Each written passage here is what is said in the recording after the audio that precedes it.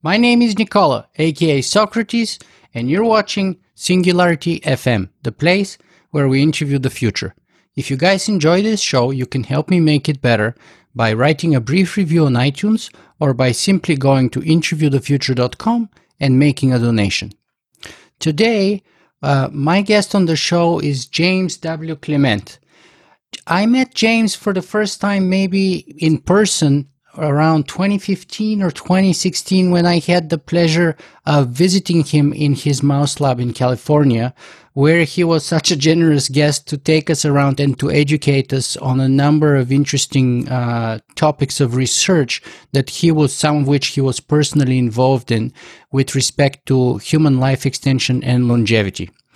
Now, interestingly enough, I also learned many things about James at the time as a person. First, I discovered that he has a tremendously big heart because at the time he used to adopt old horses that would otherwise end up going in a glue factory. So he would give them refuge on his ranch in California.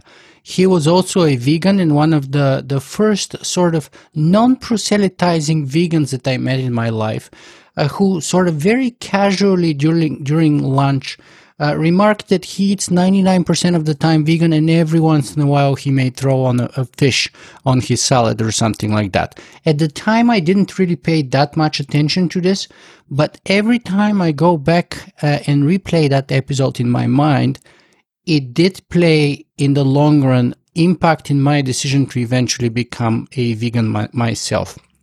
Now, most recently, James has moved his lab from California to Florida and has scaled his operations tremendously, and he will talk to us about that.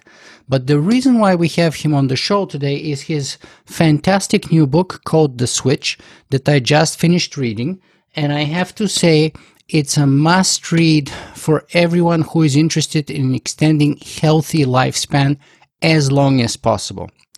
So, without further ado, James, I'm so happy to have you on my show, my friend. It's been so long. It has been. It was great to meet you and your wife in Apple Valley, and great to be talking with you again. The pleasure is entirely mine, and I learned a lot from your book. And let me just start outright by saying, and I like to often lay out my biases. First of all, my audience by now knows that I'm already a vegan for 4 years, so that's clearly a bias. But secondly, I think that I accept 70% of your book outright as hardcore, solid, scientifically based claims that I would absolutely adopt if I haven't already adopted in my life.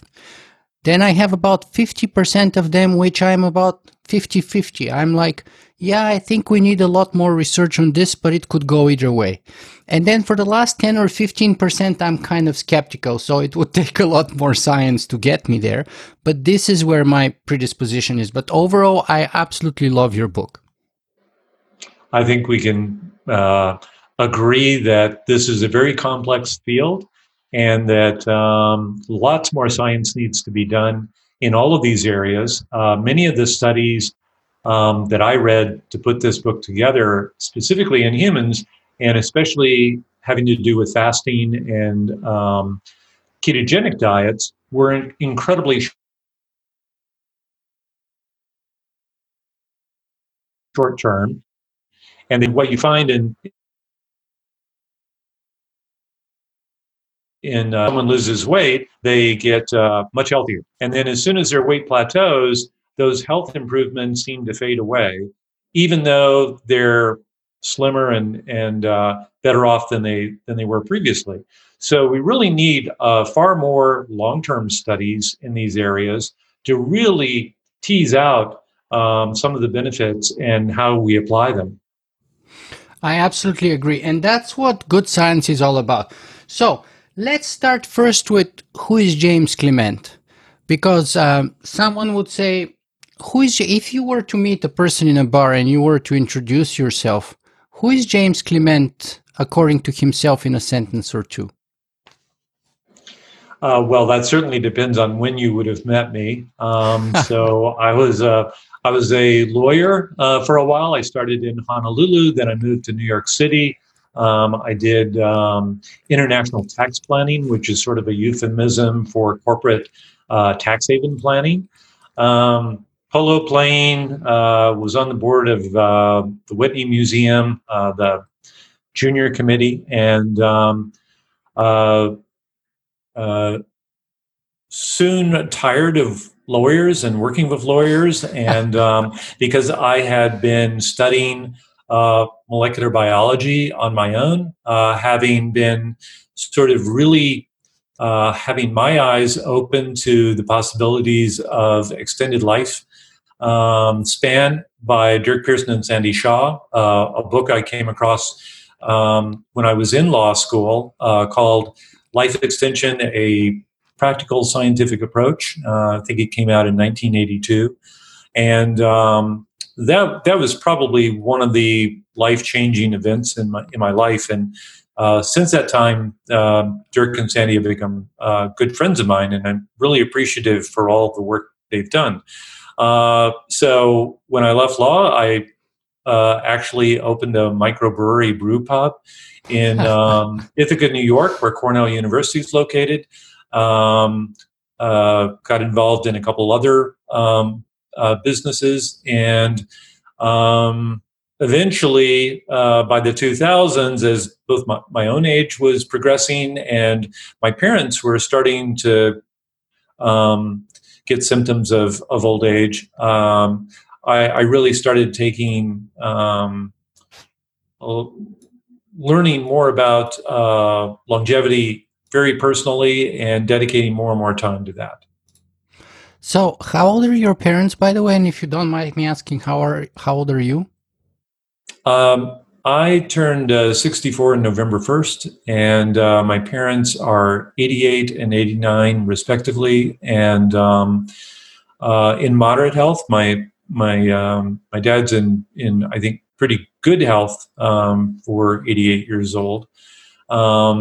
But I think their own parents, my grandparents, did extremely well. And I think a lot of it had to do with their lifestyle, what they ate and what they did on a daily basis.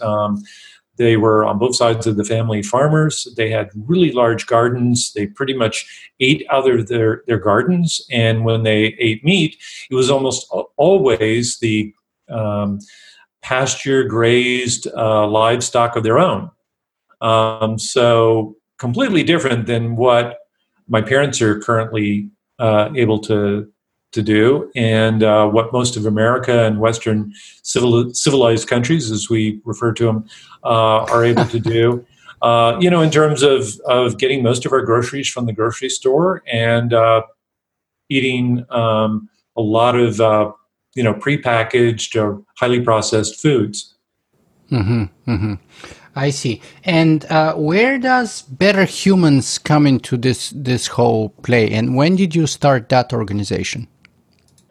So you might remember a website in the early 2000s run by a couple of Canadians called Better Humans, and they ran it for a couple of years. It was very similar to Ray Kurzweil's. George Dvorsky was one of them, wasn't he? George Dvorsky was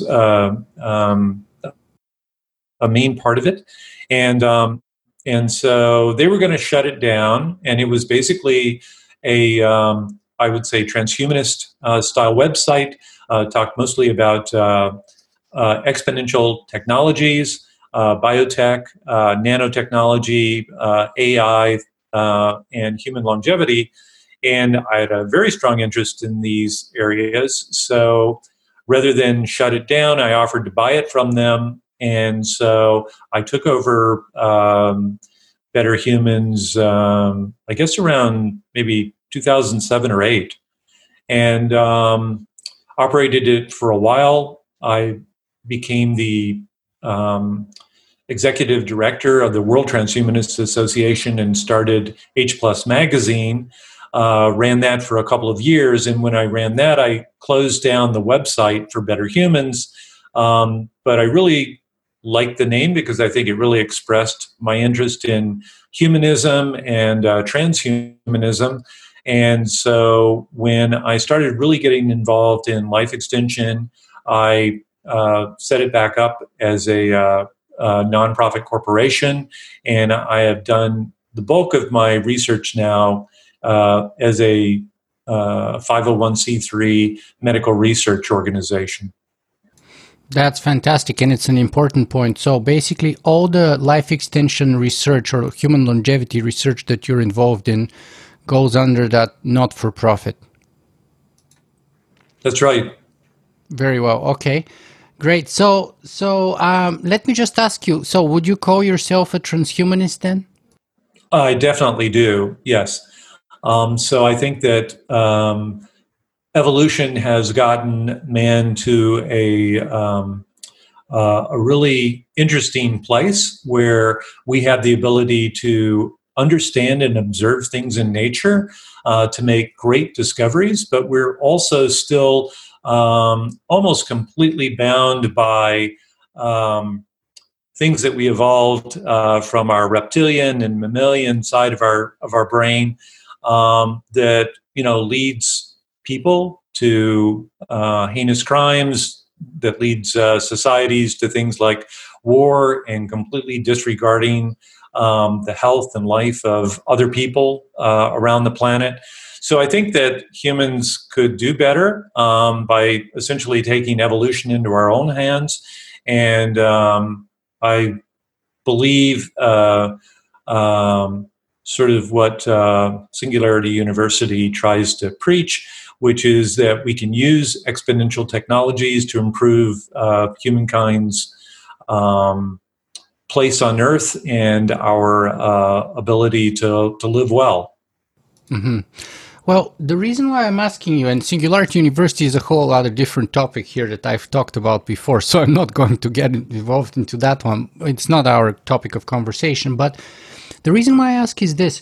Like you, I've been around the transhumanist community. I mean, you've been a lot longer around the transhumanist community than me, but I've been around for maybe 15 years, let's say.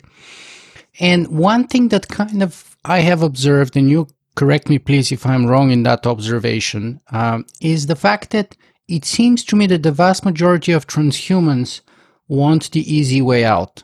In other words, transhumanists are happy to take a pill to give them life extension and longevity. But most transhumanists, and there are some very notable exceptions like Max More and Natasha Vita-More, George Dvorsky is a good example too, but most transhumanists don't do basic lifestyle choices, don't pay attention to nutrition, don't pay attention to things that we can do today, here and now, at very low financial cost or otherwise, to promote our own health and to extend our healthy lifespan, and instead hope for and are in support of something like a magic pill that would come and give us this like indefinite life extension and so on. Is that a correct observation? I think it's more correct than not. And I think that a lot of people who are maybe classified as techno optimists are people that are generally optimistic about the future, and they see the trends in science, and they think that, at least to some extent, some of them think that you can simply wait, whether it's 5 years or 10 years or 20 years, and aging will be cured. Cryonics will be, something that people regularly sign up for, and, or just simply, if something happens to you, you're brought back to life later. And they therefore maybe think that doing this hard daily grind of watching out for your nutrition, getting exercise, um, meditating, all of these things are really a waste of time, because, it'll all be fixed in, 5, 10, 15 years. Um, certainly this philosophy has been going on a while. And I know people, you and I probably even talked about this by correspondence at least decades ago, that, people were predicting that AI would be solving all of our problems by this time already. And I've got some good friends that work at Google and are specifically in you know the areas working on AI, and they basically say we're not much closer to actual machine learning in terms of being able to uh, let's say read all the PubMed articles and make their own hypothesis and not necessarily find correlations, because that's a mathematical statistical kind of problem that computers are really great at, but really understanding what they're reading and having some sort of human-like thought process of where do we go from here, what experiments are needed to clear things up or prove some of the hypotheses that have been shown, and so it's really us that have to solve this problem, and it's really us for the time being that have to make sure that we make it to 100 before we can really start thinking about making it to 150 or 300 or whatever your goal is. And I have this discussion with life extensionists all the time, who want to fly down to the Caribbean or Panama or the Bahamas, somewhere, to get stem cell transplants, or take compounds that they've read about. And some of these people have BMIs of 35, 40. Oh my goodness! And are not getting exercise, and they're looking for this exact magic bullet that you're talking about. Yeah, and that's why I like your book and your attitude so much, and I've learned from both, because as you put it so eloquently, it is our own responsibility, and we can do a lot. Maybe 90% of the outcome of getting to 100 may depend on our own personal choices and behavior, and only maybe 10%, and we'll talk about that later, could stem from genetics, which is where your book comes into play, because it ends up the last chapter with a number of very specific recommendations, diet plans, etc., and lifestyle plans that we can follow. Now, let's start first with your title, The Switch. What is the switch, James? So the switch is basically sort of a metaphor for a protein complex called mTOR, which is in all of your somatic cells. So everything except primarily your blood cells. And this metabolic switch primarily is designed by nature. It arose in bacteria, and presumably the bacteria that developed this out-evolved the bacteria that didn't. And so all life on Earth basically has this same switch in it to one extent or another, plants and animals. It's become more complex over the billions of years of evolution. And humans, I think, derive a great amount of our longevity on the basis of the historic ability for this switch to go back and forth between a growth mechanism and a repair mechanism.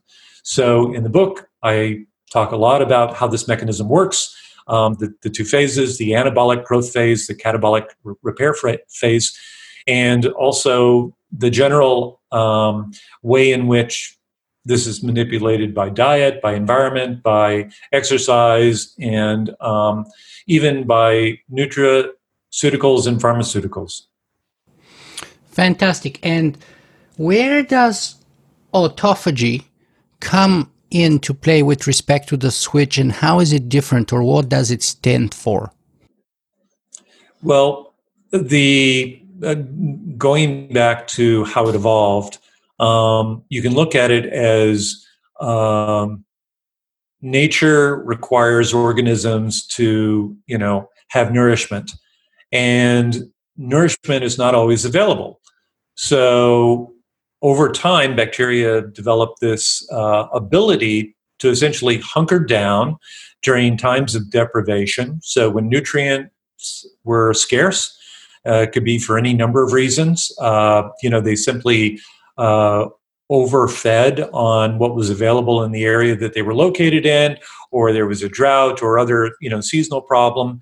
And so the ability to hunker down and to get some of your nutrients from inside your own cell became a protective mechanism that allowed them to survive longer in hopes that you would overcome this lack of nutrients. Either, the rainy season would come back, or the environment would change, and you would have nutrients again.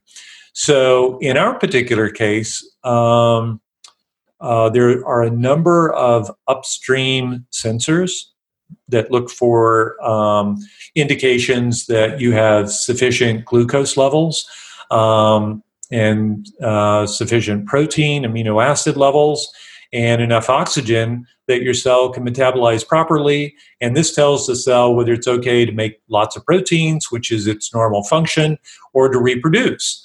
And, these processes are critical to life.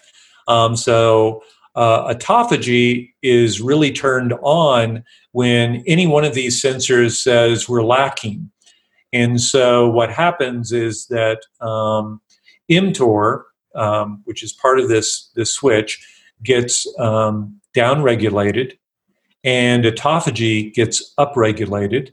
And what autophagy is basically these double membranes that are formed that are inside the cells and surround molecules. They can be something as small as a virus or a bacterium or a misfolded protein, and as large as an entire organelle like mitochondria that's inside the cell.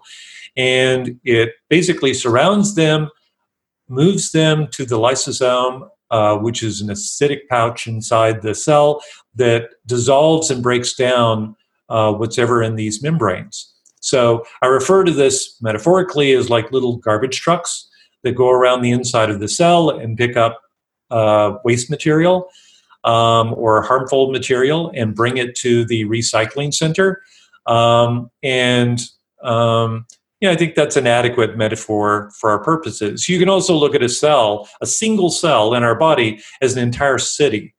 And, all kinds of different functions going on in that city, including power production and, street maintenance and all these other things. And those are useful metaphors, but it doesn't really sort of properly convey the complexity of what goes on inside the cell and things that are going on at millisecond levels to keep the cell going. The amount of ATP, energy that the body produces inside the cells, is something like equivalent to multiple times your entire weight, your entire body's weight, because it's done so rapidly, used and then rapidly remade on this continuous basis that it's nearly unimaginable how much activity is going on inside your cells. Mm-hmm. Now, let me see if I get this right. So, if I understand this correctly, mTOR and autophagy are kind of like a seesaw. So, when mTOR is on, autophagy is off. When autophagy is on, mTOR is off. And what basically mTOR helps is like promotes muscle and growth in general, bone growth, etc. So it makes us big and strong and like all that. But the problem is that when we're doing that, we're also creating lots of byproducts, lots of garbage. We also feed potentially cancerous cells and things like that.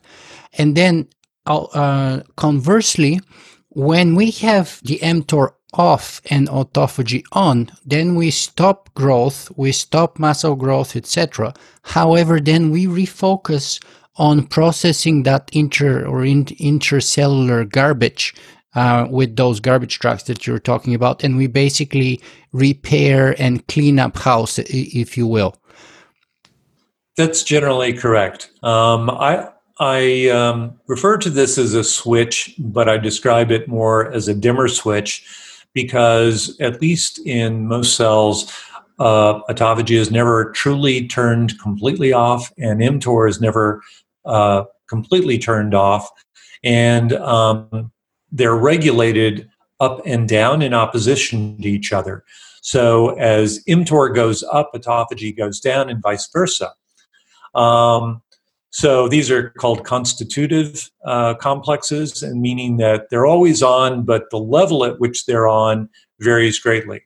And what I started realizing around 2013, when I was really doing this deep dive into calorie restriction and fasting and the ketogenic diet, etc., was that this way that modern people were eating, and modern I mean like from the 1850s forward, was completely in opposition to the way in which humans and other organisms had been living and eating for billions of years. So this idea that,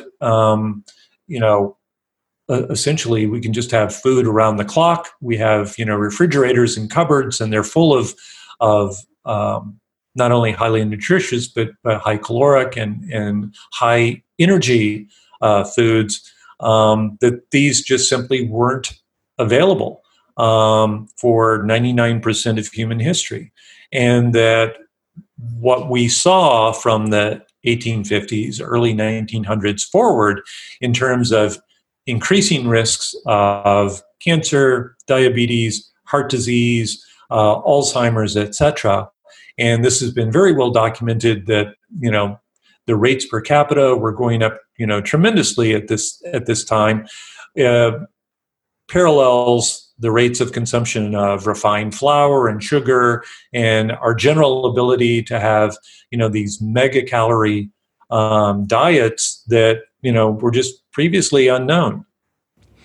Yeah, and so perhaps now is the time to start digging a little deeper into the subject matter of your book. So the title is The Switch, we just discussed, but then you say, ignite your metabolism with 3 topics: intermittent fasting, protein cycling, and keto. So let's break it into 3 parts. Let's start with intermittent fasting.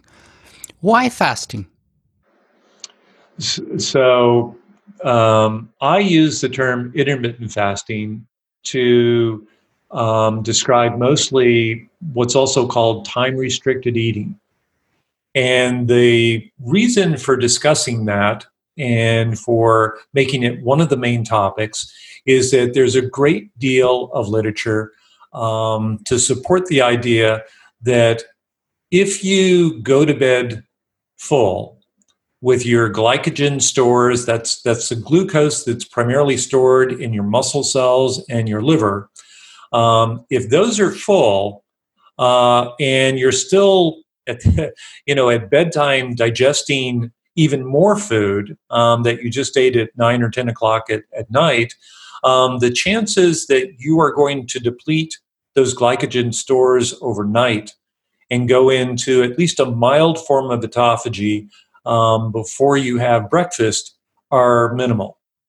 And what you find is that when you restrict the period at which you eat to 8 hours or less, that you see blood sugar levels going down, so that fasting blood sugar is much lower than otherwise. And this is a good indication that you have used up these glycogen stores, and that you have a much higher potential for turning on autophagy overnight.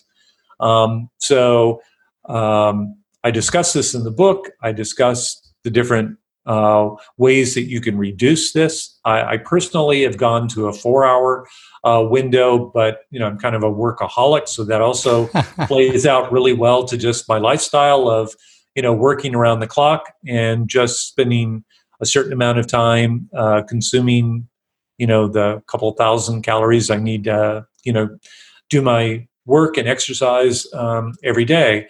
But I have as a result an 18 to 20 hour period of so-called fasting, during which I'm burning through the glycogen stores, and I can turn down mTOR and turn up autophagy on a daily basis. Now, there's also something called prolonged fasting, and that can run from several days to years.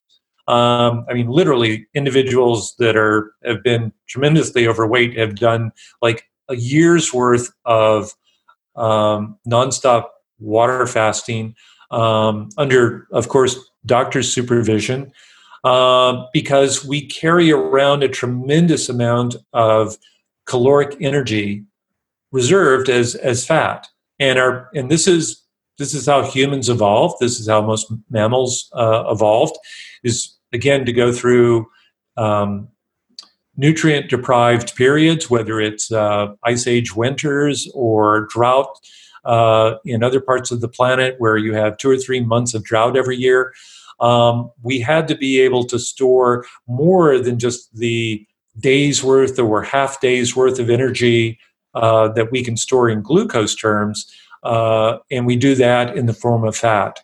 And oddly enough, and I didn't realize this until I was maybe a year or so into studying autophagy and mTOR, is that when all of these switches are in the growth stage, your hormones are also turned on in such a way that we're primarily geared to burn glucose.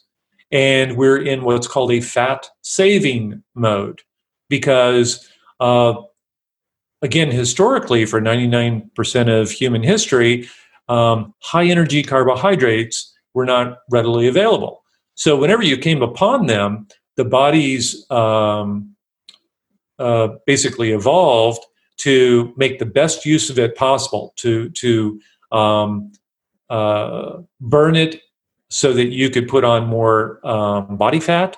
And historically, this happened seasonally. So summer and fall were the times when berries and honey and all this stuff would have been available, and humans would have had at least some high energy carbohydrates, followed by a period of deprivation, winter, where these high energy foods would not be as available, and you may even get stuck in your cave or your home or whatever, waiting for the 10 feet of snow outside your place to melt so that you could go get more food. So there's evidence that a 150-pound male in good BMI, good health, carries about 880 kilocalories worth of glucose around in their body at any one time, but about 135,000 calories of fat. So you can see the difference of, if you had to survive a period of deprivation, you'd really be relying on your fat and you'd need to be burning fat.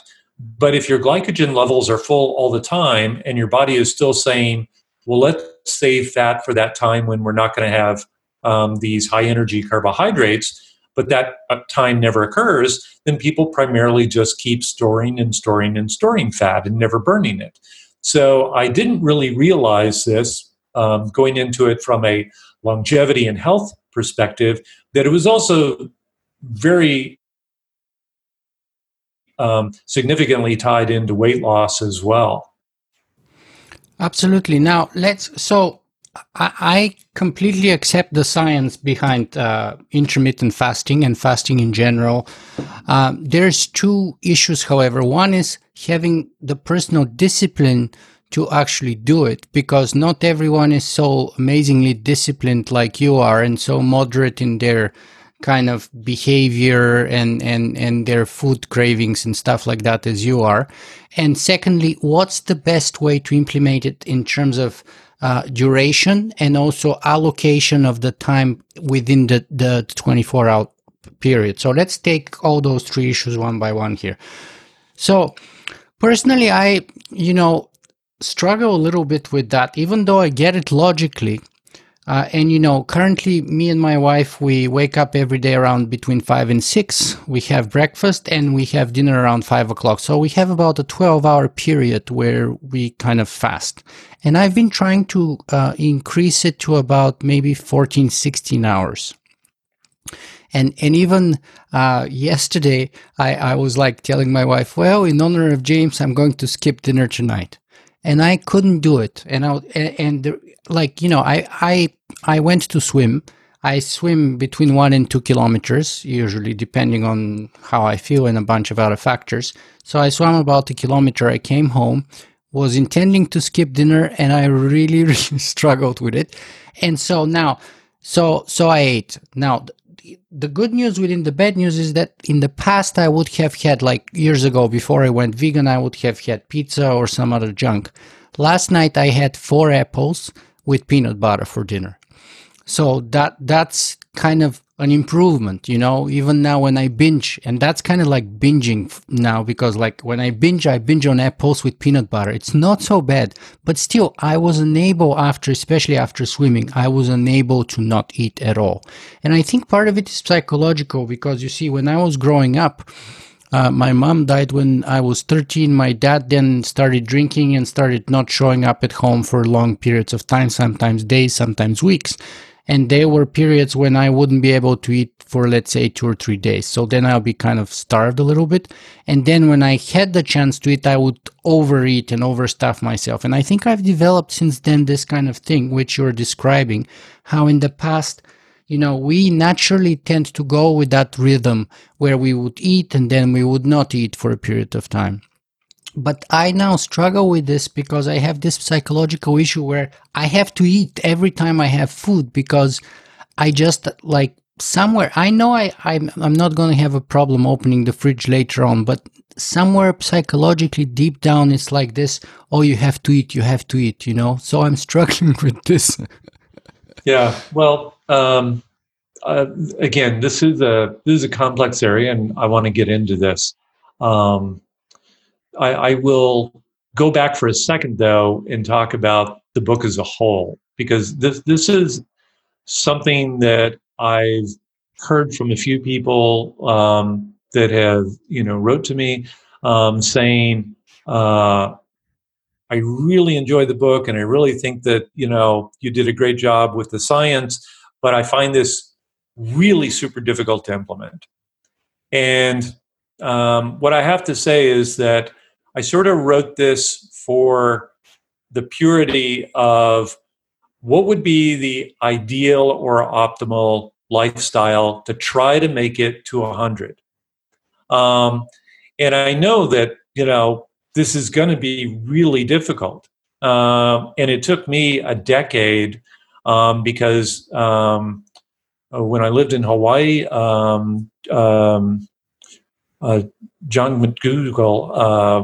John McDougall was my personal physician, and he got me into being first a vegetarian and later a vegan. And this was before the glycemic index, was even out, let alone popularized. So I ate really high energy carbohydrates, and when you're young, 20s, 30s, even early 40s, most of this stuff doesn't bother you. And I was always relatively thin, so I wasn't worried about weight. So I would eat, tons of bagels and pasta and really high carbohydrate foods. And I basically sort of woke up one day as a pre-diabetic. And Wow. it took me about 10 years to really kind of get on top of that and to figure out that was the problem. And one of the interesting things that we've learned studying the gut microbiota over the last decade is that a significant portion of the dopamine that your body makes comes from your gut bacteria. And your gut bacteria is a product not only of what you were born with and what you're exposed to, but also what you put in your mouth. So if you stop consuming dairy products completely, your lactobacillus bacteria that break down dairy products goes away. Like the proportion will completely change.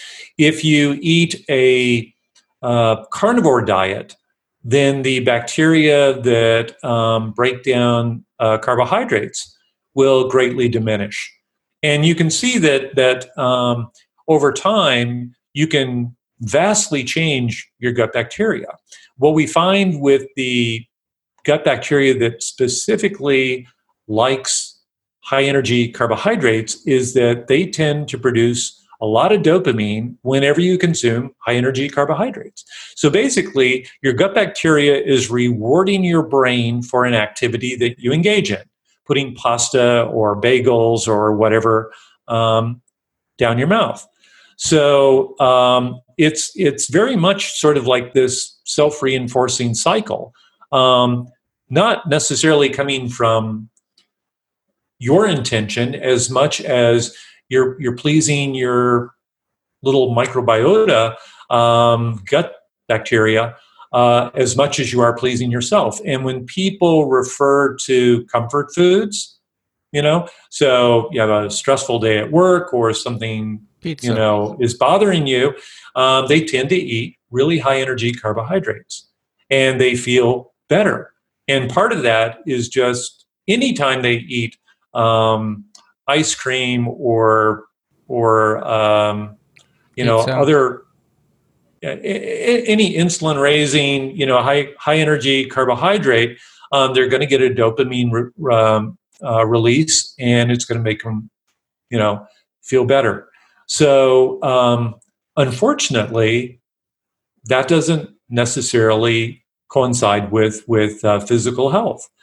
I get that. I get that. But how do you do that? And like when you're a cyclist, I'm a bit of a cyclist, not so much as before, but now in the winter, I tend to swim somewhere between 1 and 2 kilometers, maybe 5 times a week, in addition to doing yoga and some weightlifting exercises. But in the summer and when the weather is better, I do at least between 30 and 50 on average kilometers of biking, and sometimes 80 to 100. And cycling food is generally high carb, like pasta. Pasta is like a typical cycling food, or white rice, which I avoid. But also even like, I was in a period last summer, I think, or the summer before actually, I was in a bit of ketosis, and I know that because I did my blood and urine tests, and I had ketones in my urine.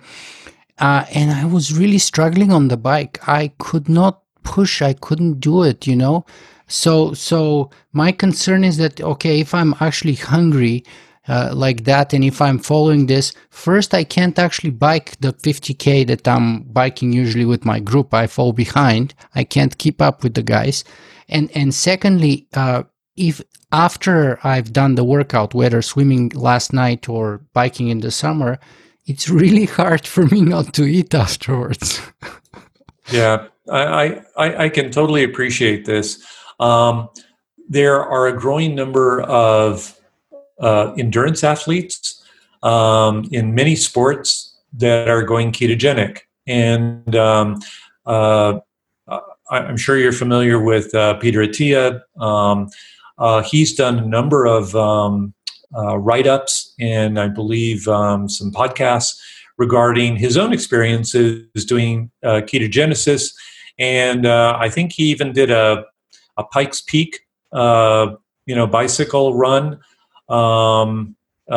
entirely on a ketogenic diet.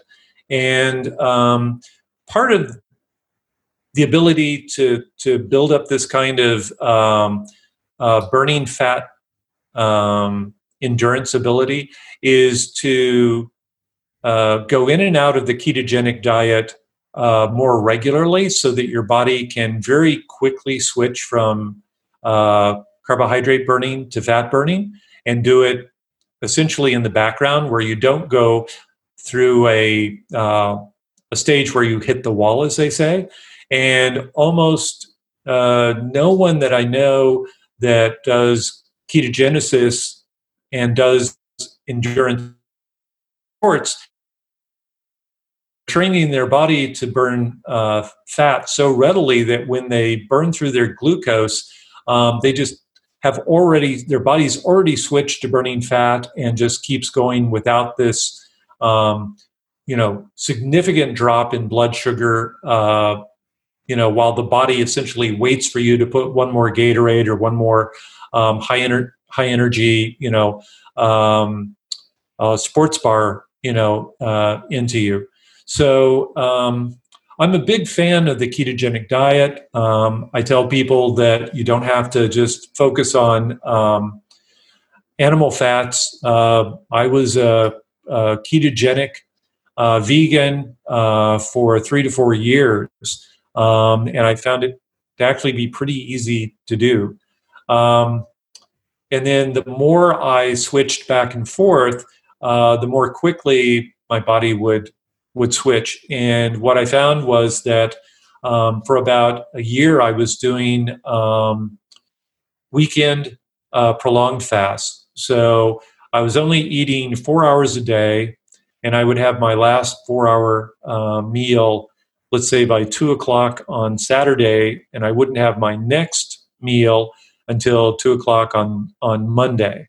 So it would be a 48-hour fast, even though I was only actually skipping one day's meal. But just the nature of how I was eating, it worked out to be 48 hours. And I wouldn't feel it at all. I wouldn't be hungry that night. I wouldn't be hungry all day Sunday. And usually by Monday, the reason I would say, this worked fine, I'm going back to eating, is because I am relatively thin and I don't want to break down muscle, which, when you go into a prolonged fast, your body will start breaking down muscle to make more glucose. Yeah. It really depends on where you are to begin with as to whether prolonged fasts are required or not. But it's a way of getting the switch to turn back and forth very rapidly and almost painlessly. Yeah, and I'm going to come back to keto in the latter part of our conversation here, because that's the part where I need the most convincing. And also we need to differentiate between keto as it's in the public discourse, meaning butter and bacon and, whatever meats you want. And that's what keto is in the popular thing. And the keto in your sense, which is vegan keto, which is very different keto. But we're going to talk that in the last part. So we're still talking in the fasting here. So let's say you got me into the fasting science, convinced 100%. I'm going to work on improving my self-discipline and make that happen. Now let's talk about the duration and the allocation. And here's where I need also a little bit more convincing. So I watched a number of studies that Dr. Greger was quoting on nutritionfacts.org, comparing people who skip breakfast versus people who skip dinner. Now, I know that you recommend people, and the way you do it, which is very impressive, is like you skip breakfast and you finish basically all your food within a 4-year window.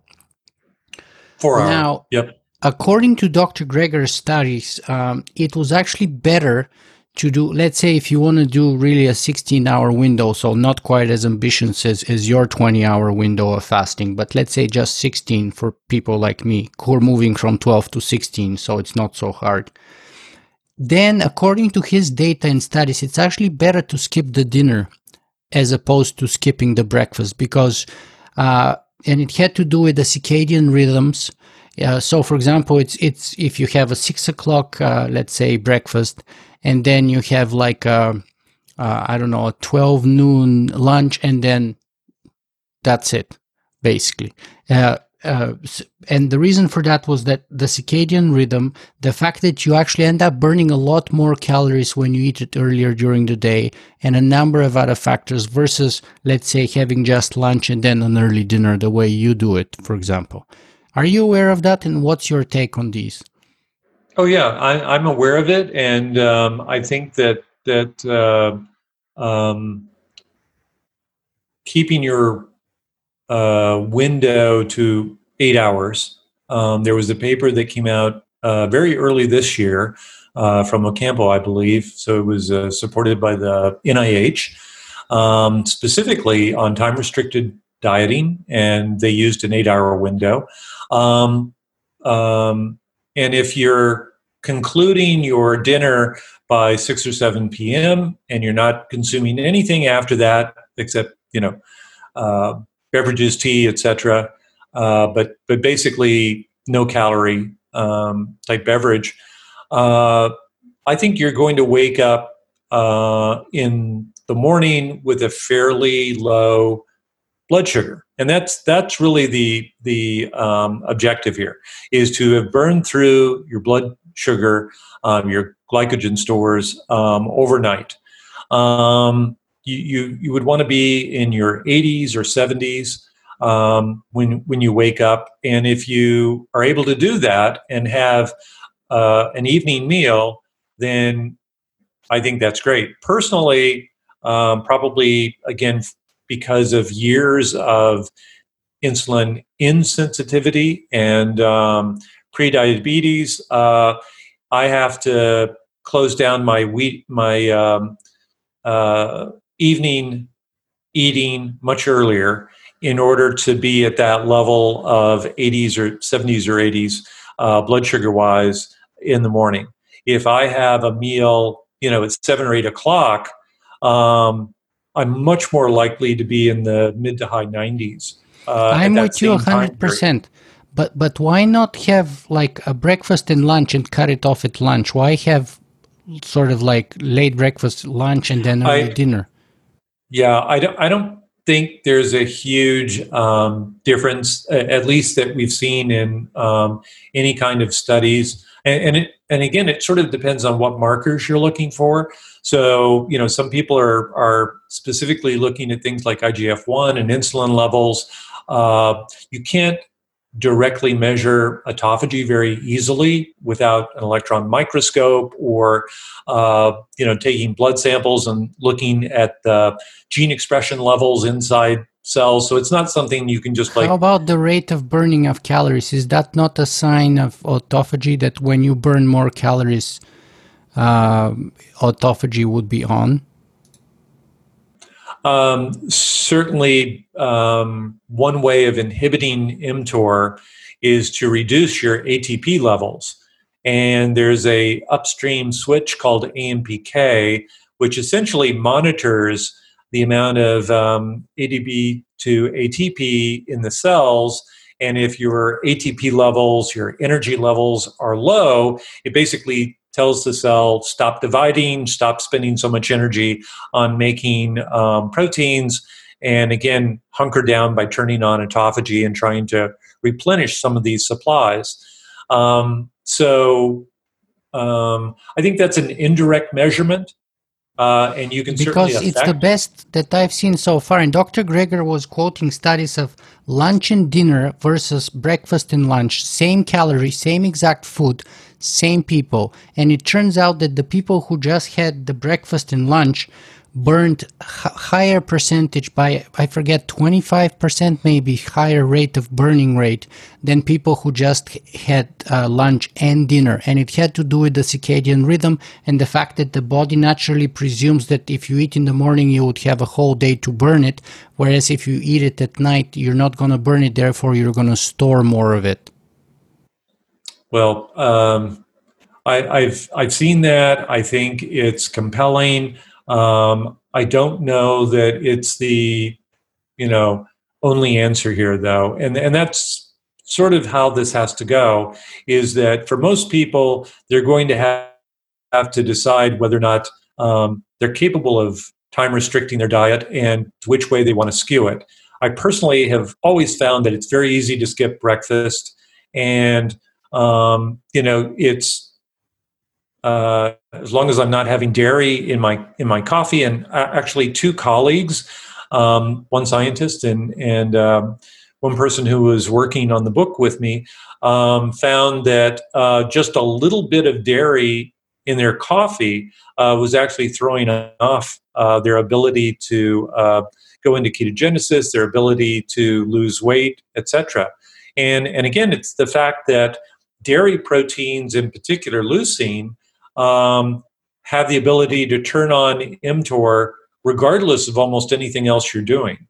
And David Sabatini really is the one who elucidated this. It's been discussed in various places, but I find this to be very compelling. And in fact, when I want to turn on mTOR, I specifically look at leucine-rich foods, whey protein, even HMB, which is a metabolite of leucine, which bodybuilders have found and seems to, at lower doses than leucine, work remarkably well at turning on muscle growth, cell proliferation like stem cells, immune cells, etc. So when you want to keep mTOR turned on, which is obviously a really important part of living, and doing this at the right time, in cycling, I think dairy is great. But otherwise, if you want to be doing the reverse, and you rarely turn on autophagy, and you want to learn how to turn it on, then you have to do some form of time-restricted dieting. And if you really just don't want to skip breakfast and have a breakfast and lunch, I think there's good evidence. Gregor's certainly covered this in some of his videos, that this is a beneficial strategy. Right. And speaking of that, by the way, I want to say here that, as one thing that I love in your book is on page 107, which you say, if I had to say which dietary pattern is the most problematic, I'd call out the overconsumption of both dairy products and animal protein. You might think I'd name sugar and bad fats and salt, but when you think about it, a lot of excess sugar, fat, and salt right along with meals heavy in processed animal proteins and dairy products. Just think of the classic American fare of a cheeseburger with fries and a milkshake. Years before, I would buy myself a pizza and eat the pizza with milk. I've done the exact same thing, and double cheese pizza with milk. Yeah, and if you're having a Big Mac or something similar, you're having a white bun bread, high carbohydrate product, along with both dairy and meat, and French fries.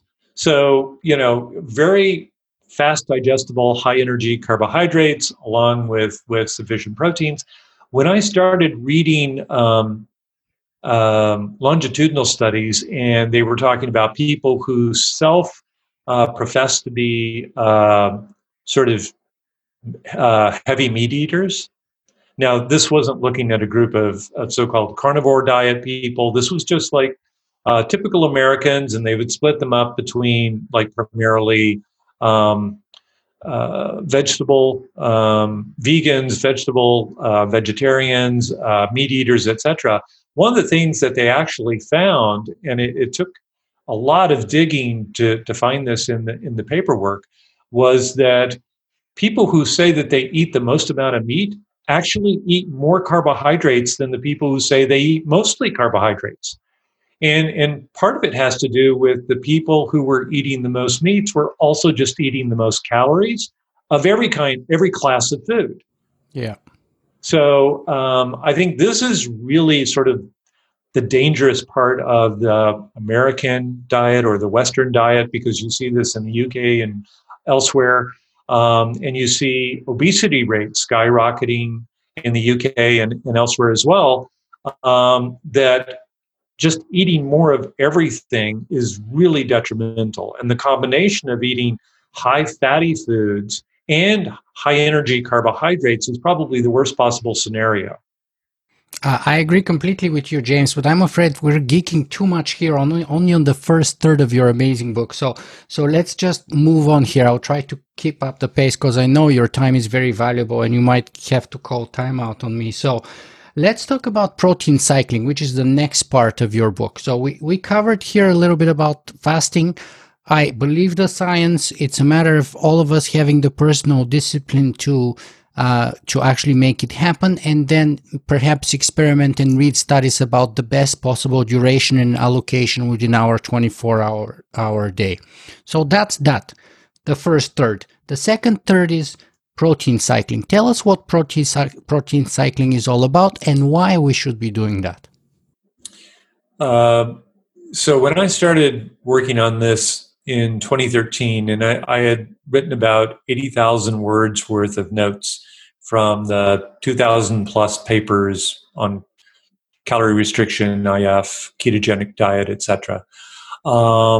There wasn't any other popular literature. And in the intervening years, I saw other people also starting to write about autophagy, but everyone was presenting it as a solution, meaning you should do this. And so I had people saying, "Oh, hey, I know that you're a big fan of turning down mTOR and turning up autophagy. So here's what I've been doing. You know, I've gone on a ketogenic diet and I'm taking these autophagy inducer nutrients, AMPK activators that turn down mTOR, etc., or metformin." And they said, you know, yeah, I've been doing this for like several years. And my response was, you've probably seen weight loss. And they almost always say yes. And I'd say, have you also seen a loss in muscle mass? And the answer in everybody who was over like 55 was, well, yes. Yes. My muscles are a lot smaller. And I saw this in myself as well. And I would say, when was the last time you had a CBC, a complete blood count, and looked at your immune cells? And for some of them who had taken this test fairly recently, and it's a really super inexpensive test. I recommend getting it, you know, maybe 4 times a year at best.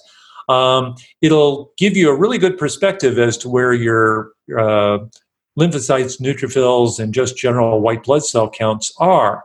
And for many of these people, they were reaching the very lowest portion of the normal range or going below that.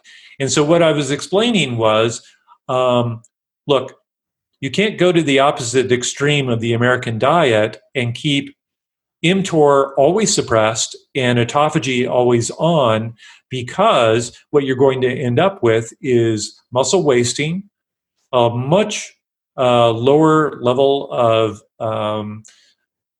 stem cells replacing lost muscle and cartilage and other things like that. And also, your immune cells won't proliferate the way they should as well, because mTOR controls the growth of all these cells. So, in other words, we cannot sustain autophagy indefinitely on an ongoing basis. Correct. Now, it is possible to sort of adopt a autophagy-inducing diet and then force mTOR on. So for example, if I wanted to stay on a vegan ketogenic diet, which would be very, that would inhibit mTOR quite a lot, just normally, without doing fasting, just staying on a vegan ketogenic diet. If I wanted to turn on mTOR, then I could just simply supplement that with some whey protein or HMB or some straight branch chain amino acid, you know, tablets, etc. But I don't think that in the long run, sort of manipulating this switch nutraceuticals is really probably the best idea. And certainly there's less evidence. And we haven't talked about this really, but these groups that I discuss in the book, have been studied for decades. So the Okinawans, the Loma Linda vegans, in fact, some of the first longitudinal studies in the world were done on Loma Linda vegetarian and vegans because of one of their Seventh-day Adventist members who went to Harvard medical school. And also these Mount Athos monks have been around for 1,500 years or so and have followed very similar lifestyle practices that entire time. They're not a hereditary group. It's people join the order and go to Mount Athos and become monks there. So it's a heterogeneous group of people, and yet you still find in all three of these groups much lower levels of cancer, Alzheimer's, heart disease, and diabetes than you do from the general populations in which they live. And so these are what you could consider to be long-term, large clinical trials that have been going on voluntarily by groups of people. And for the most part, they give us a pattern. And this pattern is a group of people that regularly turn down mTOR and turn up autophagy, don't do it excessively, and do so primarily by reducing their animal protein and dairy over the course of the year. So, for the Mount Athos monks, it's because they have all these religious holidays in which meat and dairy are forbidden. And for, the Okinawans, it's because that's not part of their culture. They eat a lot of fish. But even when you say they eat a lot of fish, it's like 4 ounces a week. So, they're using meat primarily as a condiment to flavor things in broths and, ground up a little bit on dishes and things like that. But they're not having cheeseburgers and wings and pizza all in one meal, which I've done myself and seen many people do. That's the European and American difference between a lot and a lot. So a lot of coffee in Europe may mean 2 or 3 espressos, but a lot of coffee in North America may mean 20 ounces of coffee, and the same applies to large size in Europe is like a medium size in North America, and the same applies to food. What we would call here a normal plate of food in North America is a very large plate of food in Europe, generally speaking. Absolutely. And that makes discussions a little problematic when you talk about, that the Okinawans eat a lot of fish. And again, it also varies by the age of the people. So the American military established military bases after World War II. They brought with them grocery stores and fast food, all these things. And basically, the younger population sort of said, I'd rather follow that lifestyle than the traditional Okinawan, only eat until you're 80% full style.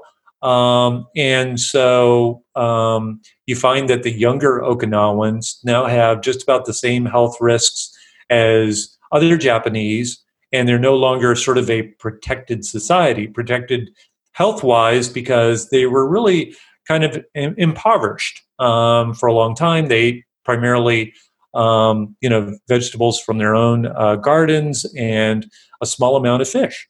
So, and when we talk about a small amount of fish, we're talking 1% of their diet comes from fish.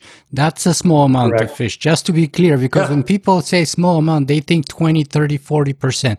No, guys, not 30%, not 25, 1%.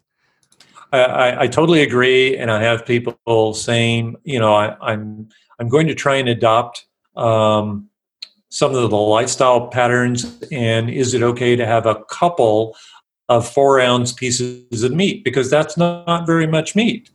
They're saying it's not very much meat, and I'm saying, well, that's actually the amount that an Okinawan would eat in 2 weeks. And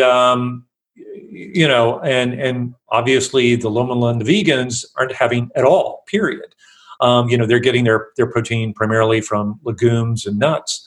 So I think this is one of the main reasons why I thought writing this book was a good idea, was to go through and describe all of this, and to actually break down where the calories come from in an Okinawan diet, for example, and to talk about the way that the Mount Athos monks fast, what it involves. And, they don't actually go on water fasts 180 days of the year. They do something that they call fasting, and it's part of their Eastern Orthodox religion, but it's basically more like a Walter Longo reduced calorie fasting, where they're getting 600 to 900 calories, no meat or dairy, no wine, and they do that repeatedly day after day during these religious fasts that take up about half the year.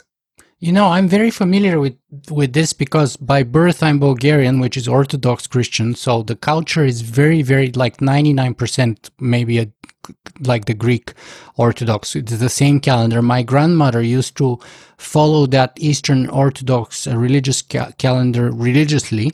So she would always fast and do all the things as per the holy books and the church recommendations, which is basically following that monk lifestyle. So I would always watch her when I was a kid. So I'm very familiar with that. But let's just be clear here. So by protein cycling, you mean the fact that people don't eat a lot of protein in their diet. Is that not correct? No. So the cycling really means the cycle, the switch, more than protein. Right. Sorry, I apologize. Yeah. So it's on and off. Yeah, exactly. Yeah. Yes. Go ahead. Yes. Explain so that the to idea us. Because is protein. Yeah. I'm sorry. So because mTOR is affected so dramatically with certain types of proteins, specifically these branched chain amino acids, and primarily more than anything else, leucine, you can literally just trigger it by consuming more dairy or whey protein, or just taking branched chain amino acid tablets, for example. And the idea behind this protein cycling is that for a while you upregulate the amount of protein, specifically these branched chain amino acids that you're consuming, so that seeing your lost muscles, your lost stem cells, you're boosting your immune system, etc. And then you cycle down. And I believe from the reading I did, and I really got deeply into like Paleolithic, we're so lucky that there are researchers that have dedicated their life to studying how humans have consumed nutritionally, over the millennia. And I think that it's important to follow this advice that humans evolved in a certain way. We underwent these long-term famines on a regular basis, and even for people of Northern European descent, fairly recently in the history of man, we went through a 20,000 year ice age or glacial age in Northern Europe. And times were really tough. And as it turns out, the very last of the Neanderthals were on the absolute furthest point south in Europe that you could get, which is Gibraltar. And, the warmest possible place they could be, and the place where they would have the most seafood available to them, and they still died out. So it was definitely a very rough time. You see all these gigantic mammals, the woolly rhino from the UK, giant sloths, mastodons. They all went extinct during this period of time when things were pretty tough, and humans were smart enough to figure out how to kill them. So I believe from what I've read that humans probably were into the year, and they were able to have these high energy carbohydrates only a small portion of the year, and that's when they really rebuilt their muscles, built up their immune system, and put on weight before the coming winter was, during this late summer, early fall, time period. And I think that given our history of evolution, some sort of ratio where we're in ketogenesis just more than we're out of it, or we're turning on the switch and turning up mTOR less than we're turning up autophagy is probably the healthier choice. And again, this just really hasn't been explored very much in humans. Most of the interventional diets are very short term, 3 months, 6 months, etc. So other than these groups like the Mount Athos monks, the Okinawans, and the Loma Linda vegans that have been followed for decades to get good dietary information, other than looking at what does the standard American diet do, and we've seen the results of that. It's devastating. It's obesity. It's increases in heart disease, cancer, Alzheimer's, etc. Well, so we covered intermittent fasting, protein cycling, and now we're going into keto kind of. So this is where I'm kind of struggling. So let me share with you sort of some concerns or doubts that I have and the reasons for that. So let me start by general doubts about keto, and then we're going to go into, well, let's start the other way. Let's start first. When you speak of keto, your keto is a vegan keto. So that's very different than the keto that we touched about, like where you can eat all the butter and all the bacon and all that stuff, cheesecake, etc. that you want. So tell us what you mean by keto and vegan keto. So when I talk about the ketogenic diet, I'm really talking about sort of the standard one that you would read about on the web, which is basically that 65 or more % of your calories come from fatty acids, and that your carbohydrates are restricted. In most people, it turns out to be 35 or fewer grams of carbohydrates a day, and they can stay in this ketogenic state. I personally am not convinced that saturated fats are good for you. Certainly in my own genotype, there's a almost in lockstep of saturated fats with LDL cholesterol and very low density particles, meaning the worst type of LDL cholesterol. So if I increase my saturated fats, which you can do even on a vegan diet by consuming, for example, saturated fats like coconut oil. I had that problem. I'll tell you in a second. So when I first joined my roommate in trying this ketogenic diet, we both consumed a lot of coconut oil. And because I regularly test my blood, I went from what then was my normal LDL of about 210 to 220 to 400 in 1 month. And had I gone to a physician, they would have thrown me on multiple statins at really high doses, and told me to stop whatever it is I'm doing and go back to my previous dietary habit. But what I did, because I realized that my diet had only changed in a very small number of respects, so I immediately cut out the saturated fats and stuck to a high fat ketogenic diet, but I switched to monounsaturated fats. So olive oil, avocado oil, almond oil, etc. And so I was still consuming 65% or more of my calories from fats. And instead of seeing my LDL cholesterol return to normal for me, 210 to 220, it actually went down to 180. And that was total cholesterol, not LDL-C. So an amazing drop by just reducing all my saturated fats. Now, I believe this is a PPAR variant that only 20% or less of the population have. So I'm not saying that if you eat saturated fat, you're going to have really high LDL cholesterol and really small particles. But I do think that if you don't keep track of this sort of thing and you decide to go on a high saturated fat diet, you should really check this out and you should be careful. And again, some people will say saturated fats aren't a problem, cholesterol isn't a problem, it's diabetes that's a problem. And I think diabetes is definitely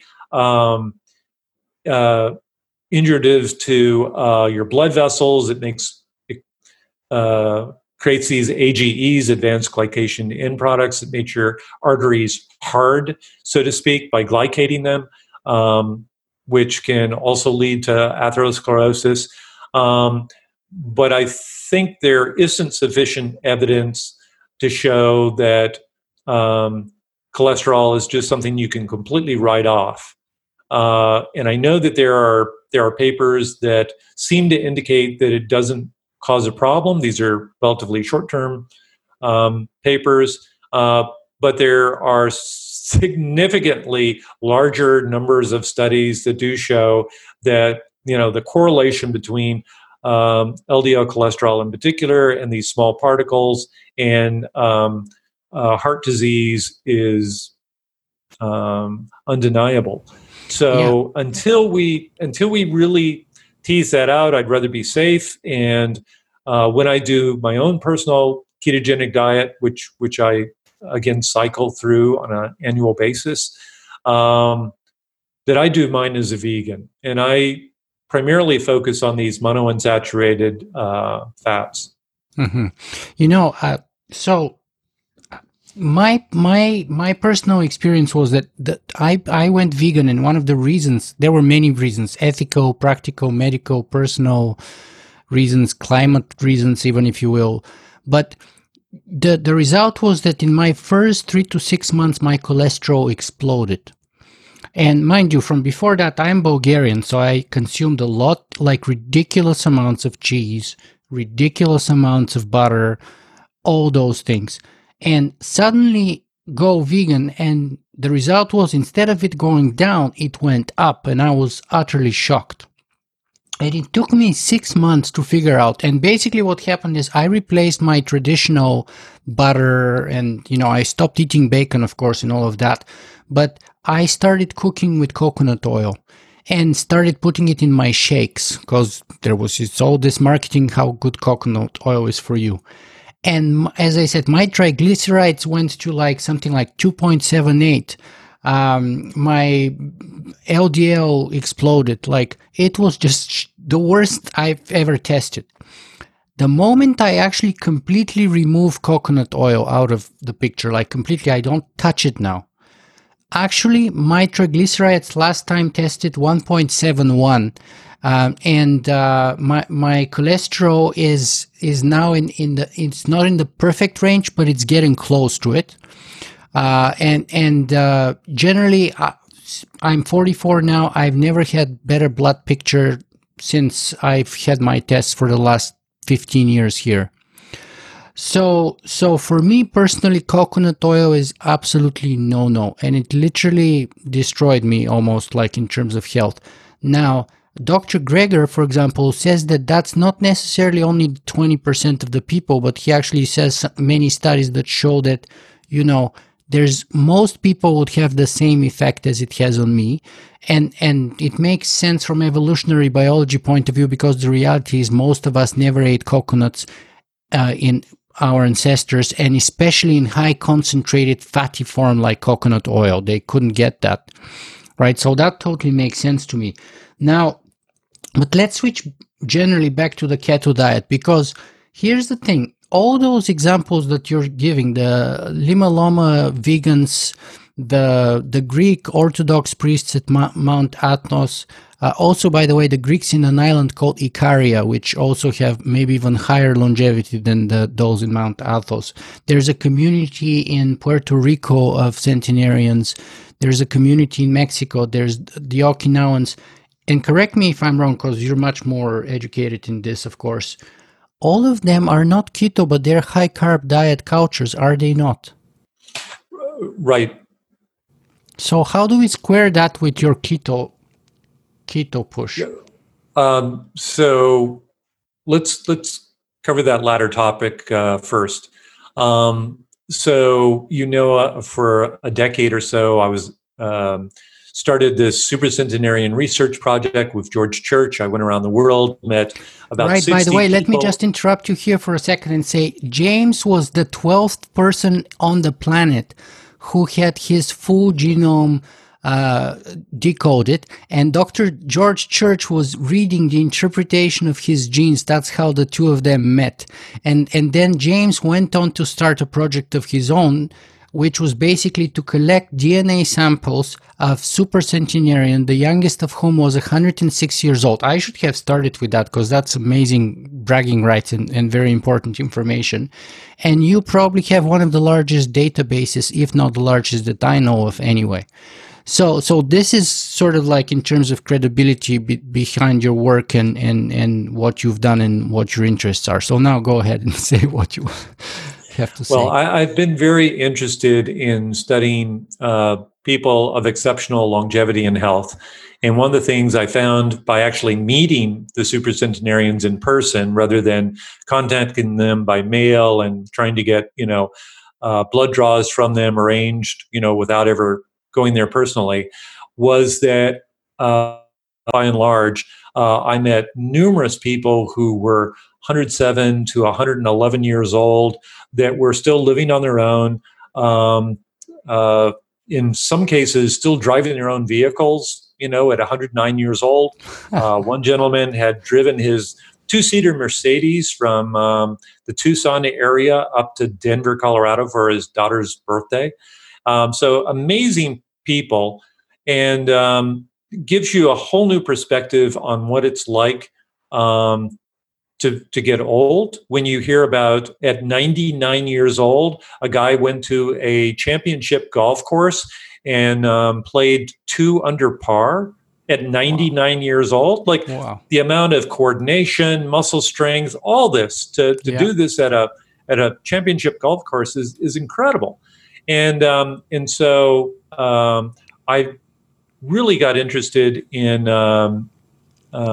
this concept of health oases or blue zones, and what was going on in these locations. And what I personally found was that one remarkable thing that they all have in common is they're not cities that have fast food, lots of grocery stores, and traditionally you're finding the residents of these locations are pretty much taking care of themselves. They're growing their own vegetables. In many cases, they're eating very low amounts of animal protein and dairy. And some of the dairy that you'll get mixed reports about this, because they'll say, well, they consume a lot of dairy, and then they'll say it's almost all goat and sheep. Yeah, and the amount of leucine in cow's milk versus goats and sheep is dramatically different. They are much more like human breast milk and far less like cow's milk than what we would find with the normal kind of dairy that you get here in America, which is all derived from cows.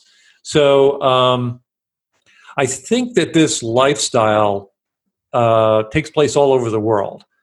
And I certainly know that my grandparents and maybe your grandparents lived a completely different lifestyle than what we see people doing now. And many of them that were fortunate to avoid, death by war or, accidents and things like that, made it into their mid to late 90s. Tell me about that keto and why are they not higher carb cultures? Because it looks to me like the Greeks, the Japanese, they consume complex carbohydrates in the form of yams or sweet potatoes and stuff, but they're still primarily carbs, not keto. I completely agree. So 75% of their calories come from carbs. Yes. And so the evidence for a ketogenic diet comes from a couple different places.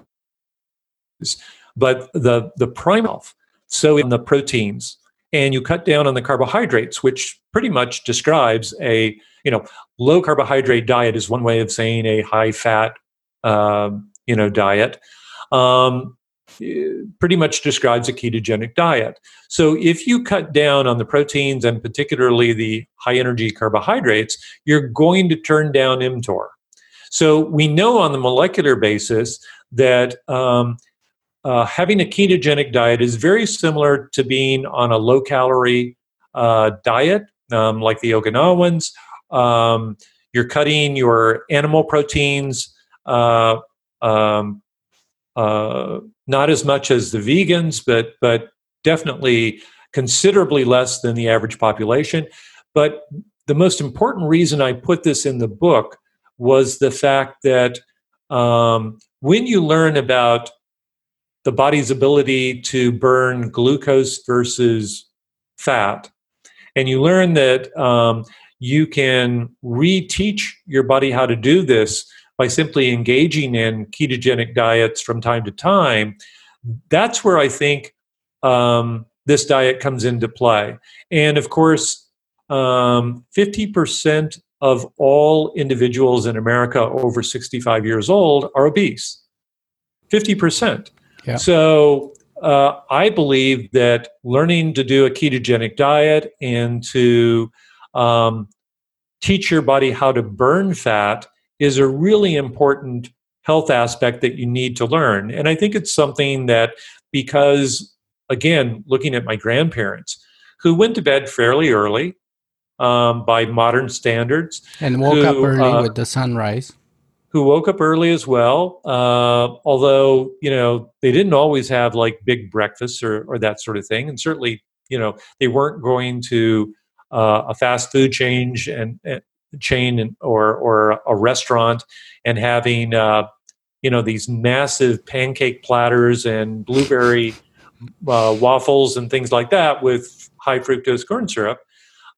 So with a glass of milk, right? So, their diet, their lifestyle was really, really different. And they were active, all day long. They were doing physical labor. I remember my grandmother's actually doing laundry, not with a machine, but with a wash tub, one of those metal corrugated things that you rolled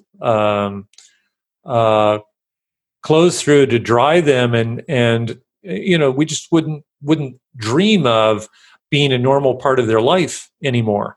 And of course, the sweeping, the getting down on your hands and knees and cleaning things. Like I have a robot that does all that for me now. Our lifestyles are just so very much different than that of just people that were born in the early 1900s.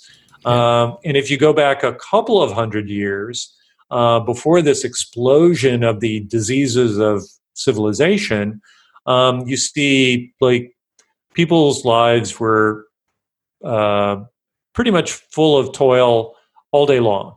And I know that, when I have a long day of doing work, we had a windstorm that went through Gainesville recently. I spent like the whole day walking around this 7-acre property that our laboratory's on, picking up big, huge limbs and cutting up tree trunks, of trees that were downed. I wanted to go to bed at 7:00 at night, because, when you put in, 12 hours of manual labor, and I think, my fitness app said that I'd walked about 7 miles, back and forth across the property, dragging these limbs and stuff to a burn pile. You realize like how much work people did before, air conditioned tractors and harvesters and things like that, and everything that was done. I get that, James, but forgive me. I think we're going again a little sideways here. I apologize. That's fine. I digress. I'm trying to understand why not just mimic the lifestyle of the Mount Athos monks or the Okinawans or the Greeks on the island of Icaria or the islands on Sardinia, who all eat high carb diets. 75% of their diet is high carb.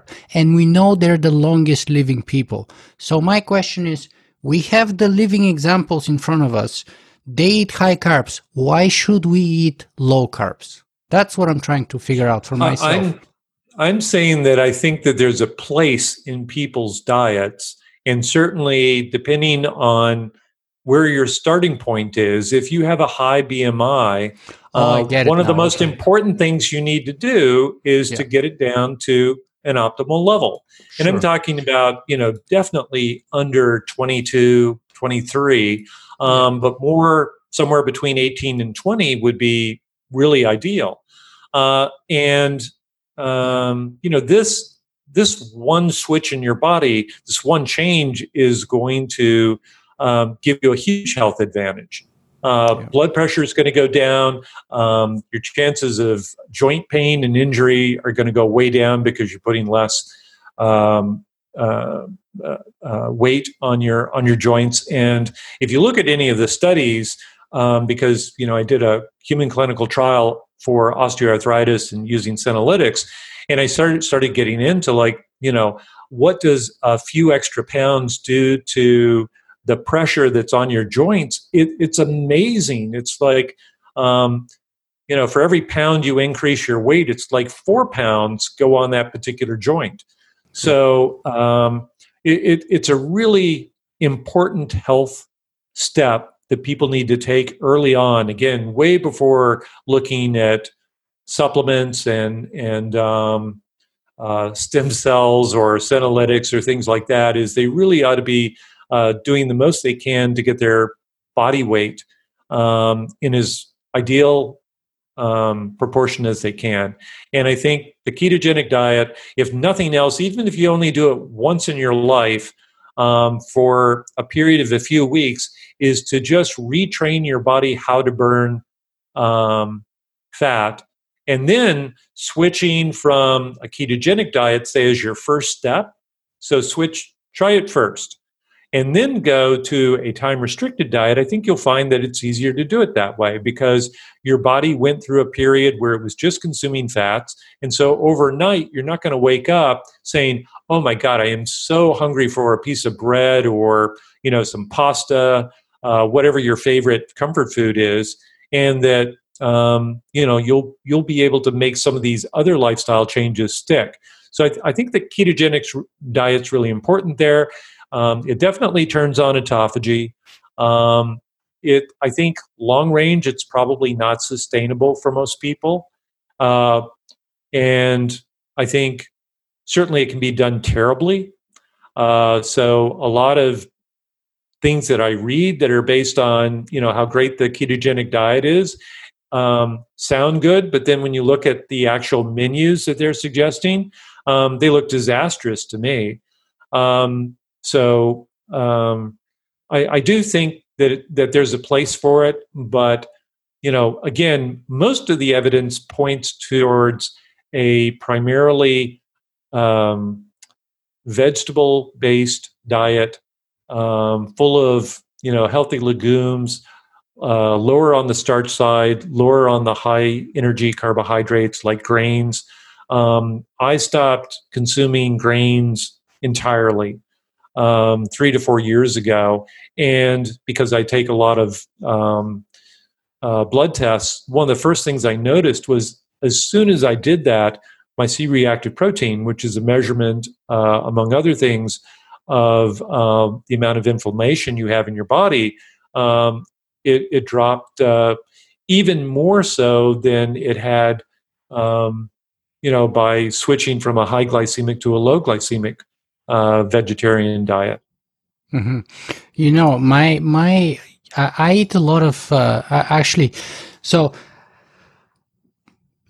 well, time is advancing here, so I'm concerned which way to even go here. But we're sort of running up against the wall very soon. Right. So let me then just ask you this. Okay, so we covered the title, the switch. People need to turn on and off the switch, and you can't have it in one situation only all the time. That's the big takeaway. You have to alternate, and you suggest that we alternate sort of 8 months of the time autophagy should be on, and 4 months per year it should be off. In your book, and you talk about intermittent fasting, protein cycling, and keto. Great. So now give me just a few tips here that people can take away and apply to their life right now, today. I think this was probably the hardest part of the book to write, and I have to thank Kristen Lauberge, my co-author, very much in helping me sort of work through this section and figure out sort of what to recommend. And I didn't want to make this a here's what you need to do, because first of all, I don't think the evidence is there that there's only one way to do this. I think what you need to know is you need to cycle mTOR and autophagy off and on. That's the most important thing to learn from this book. Implementing it, that's where I would get into you have to have autophagy on more than you have mTOR on, proportionally. I think, 8 out of 12 is a good ratio. And I think you could do that over a couple of weeks, a couple of months, or a year. So however you want to break it up and whatever works for you, whatever simple, because some people just want to know, okay, I'm on this diet for X number of weeks or X number of days or X number of months. And then I switch, and I'll do the other.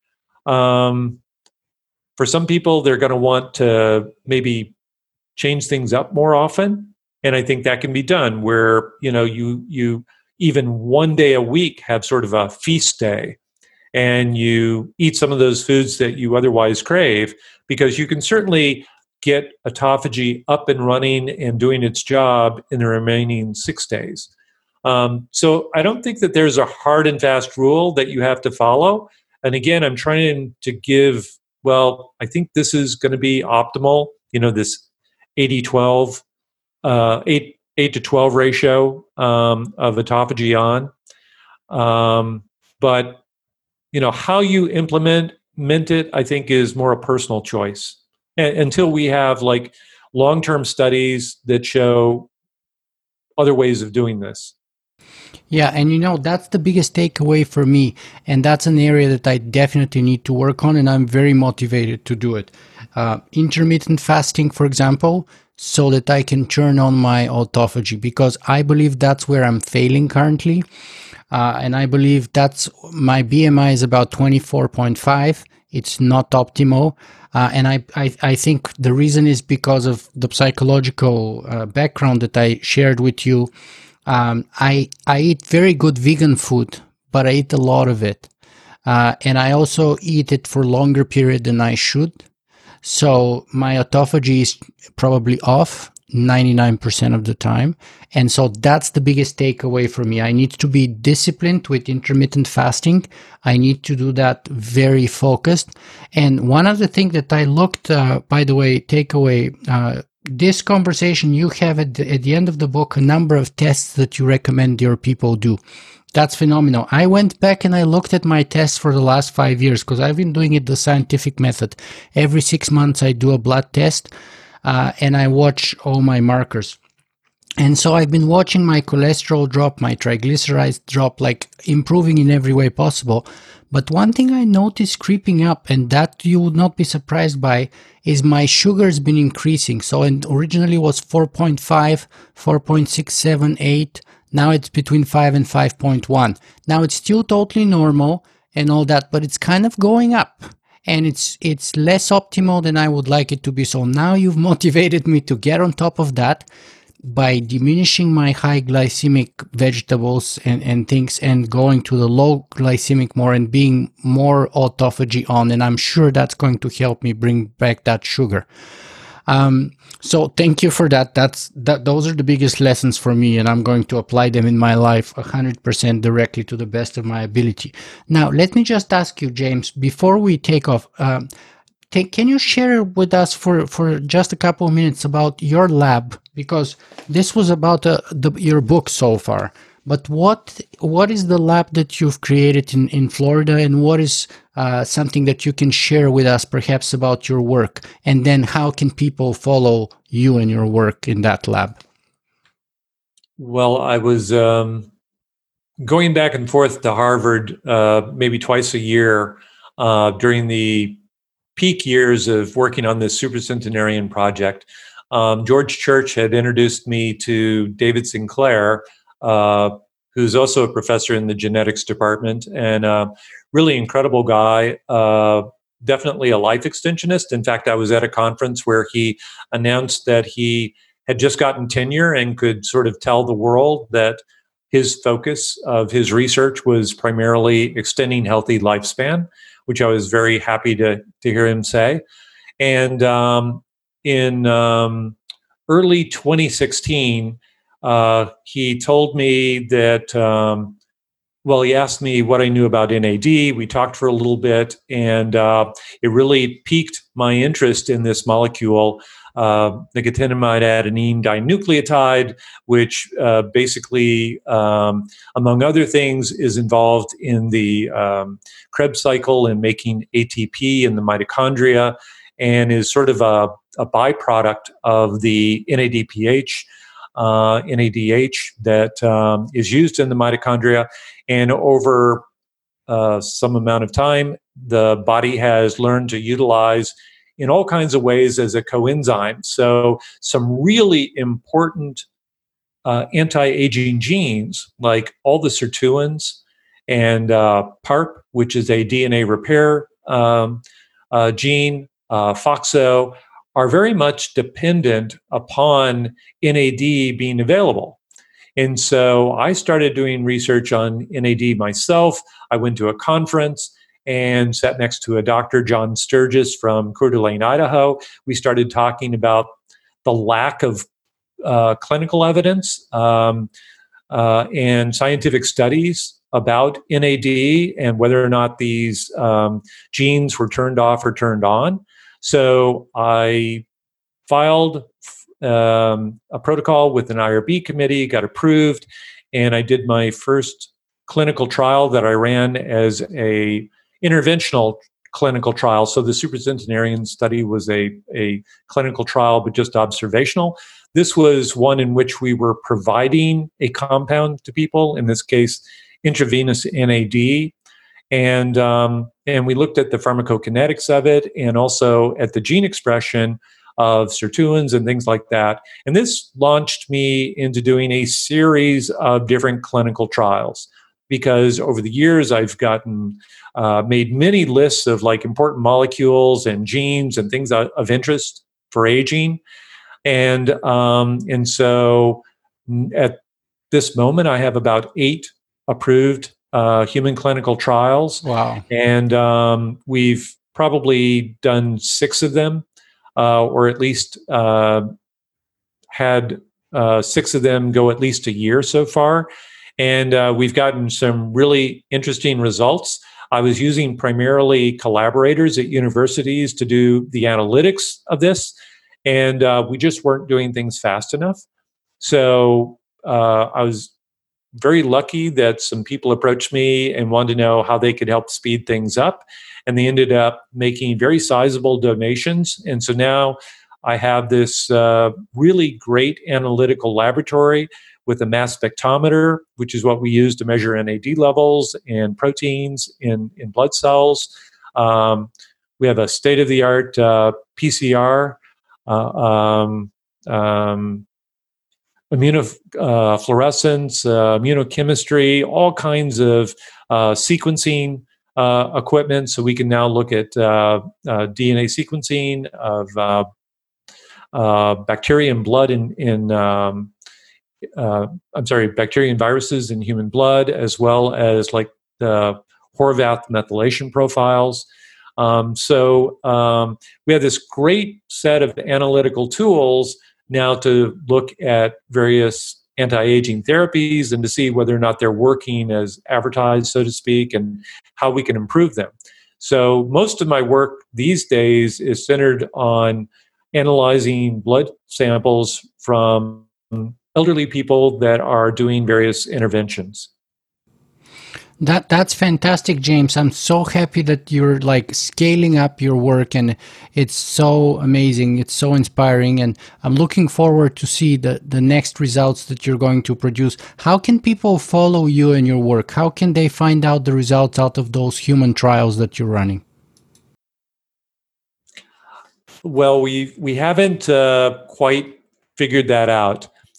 So the bulk of our work has gone towards creating peer review scientific papers, and we feel that this is the best way um, to at least at first provide information to physicians, because they're not going to want to hear about anecdotal evidence. This has been around since time immemorial, where, whether you're talking about homeopathic medicines or faith healers, they have plenty of anecdotal evidence. But what we want to show is what changed in blood chemistry, what changed at the molecular level, which genes were turned up and turned down, which biological aging clocks were affected by these interventions. So there's lots of ways to sort of look at aging. We're taking sort of a molecular biology approach, and we're publishing this. A lot of the information is disseminated through various organizations that I'm either friends with or help fund us. So the Life Extension Foundation, which publishes a really great monthly magazine, primarily about supplements, and of course it's related to or tied to a supplement company. They publish a lot of our sort of popular data, meaning what would you tell your mom or dad to do based on some of the research we've done with senolytic compounds, NAD, rapamycin, etc. And at some point, I think we have to transition and either start doing our own newsletter or maybe short videos or something like that. But I was going to say, don't you have a website or a newsletter that people can subscribe to? We have a website, but frankly, it hasn't been updated for a year. So, I have a lot of people that write and say, please put me on a list. And I keep saying to myself, all of these emails are going to go into a newsletter list at some point. But at the moment, we still have a limited budget. All of our money is going into clinical trials and running these analytical analysis of those blood samples. So, we're not big enough to have a PR department or somebody who writes blogs for us or et cetera. So I'm hoping that we get to that maybe by 2021. But my list of things that I have to do experimentally is so long, and I think it's more important that we get this done and then we tell people such as you and LEF and other organizations what we're doing, so they can then reach out to the hundreds of thousands of followers that they have to spread the word. So for the time being, we're just sort of doing the best we can in that area, and I'm focusing on the science mostly. Like all good scientists, you're focused on doing science, not PR and marketing, which is one reason why I'm such a big fan of yours and why I love you so much. So, James, I've stolen almost 2 hours of your time today, for which I'm extremely grateful. But what would be the parting message, the one that would wrap up this conversation with you and that you want to send us away with? That really has to do with the title of the book. And this is, when I read popular articles on dieting or nutrition, and they don't mention anything at all about this mTOR autophagy switch and all of these incredible things that autophagy does. It really makes me wonder how people can properly follow these diets, whether it's veganism, whether it's a ketogenic diet, whether it's a Paleolithic diet. I see people doing poorly on all of them, primarily because, they don't understand the mechanism of the switch. So really what I want them to learn is what the switch is, how and when it turns off and on, and that the health results of cycling this back off and on a regular basis. And that's really pretty much it. If they know this and they can at least reflect on what their current diets are doing, I think they'll be healthier for it. So your message is activate the mTOR autophagy switch. Yes, cycle back and forth, and you should be healthier because of it. James W. Clement, thank you so much for writing The Switch, for helping me get refocused on intermittent fasting and protein cycling and so on that I will do in my life as much as I can, and for giving us 2 hours of your time today. Thank you, James. Thank you very much. It was great talking with you. I hope we stay in closer contact and talk more about your progress too. I'd love to be able to come visit you in Florida and check out your new lab and new facility. That'd be great. Please do. I will. Thank you, James.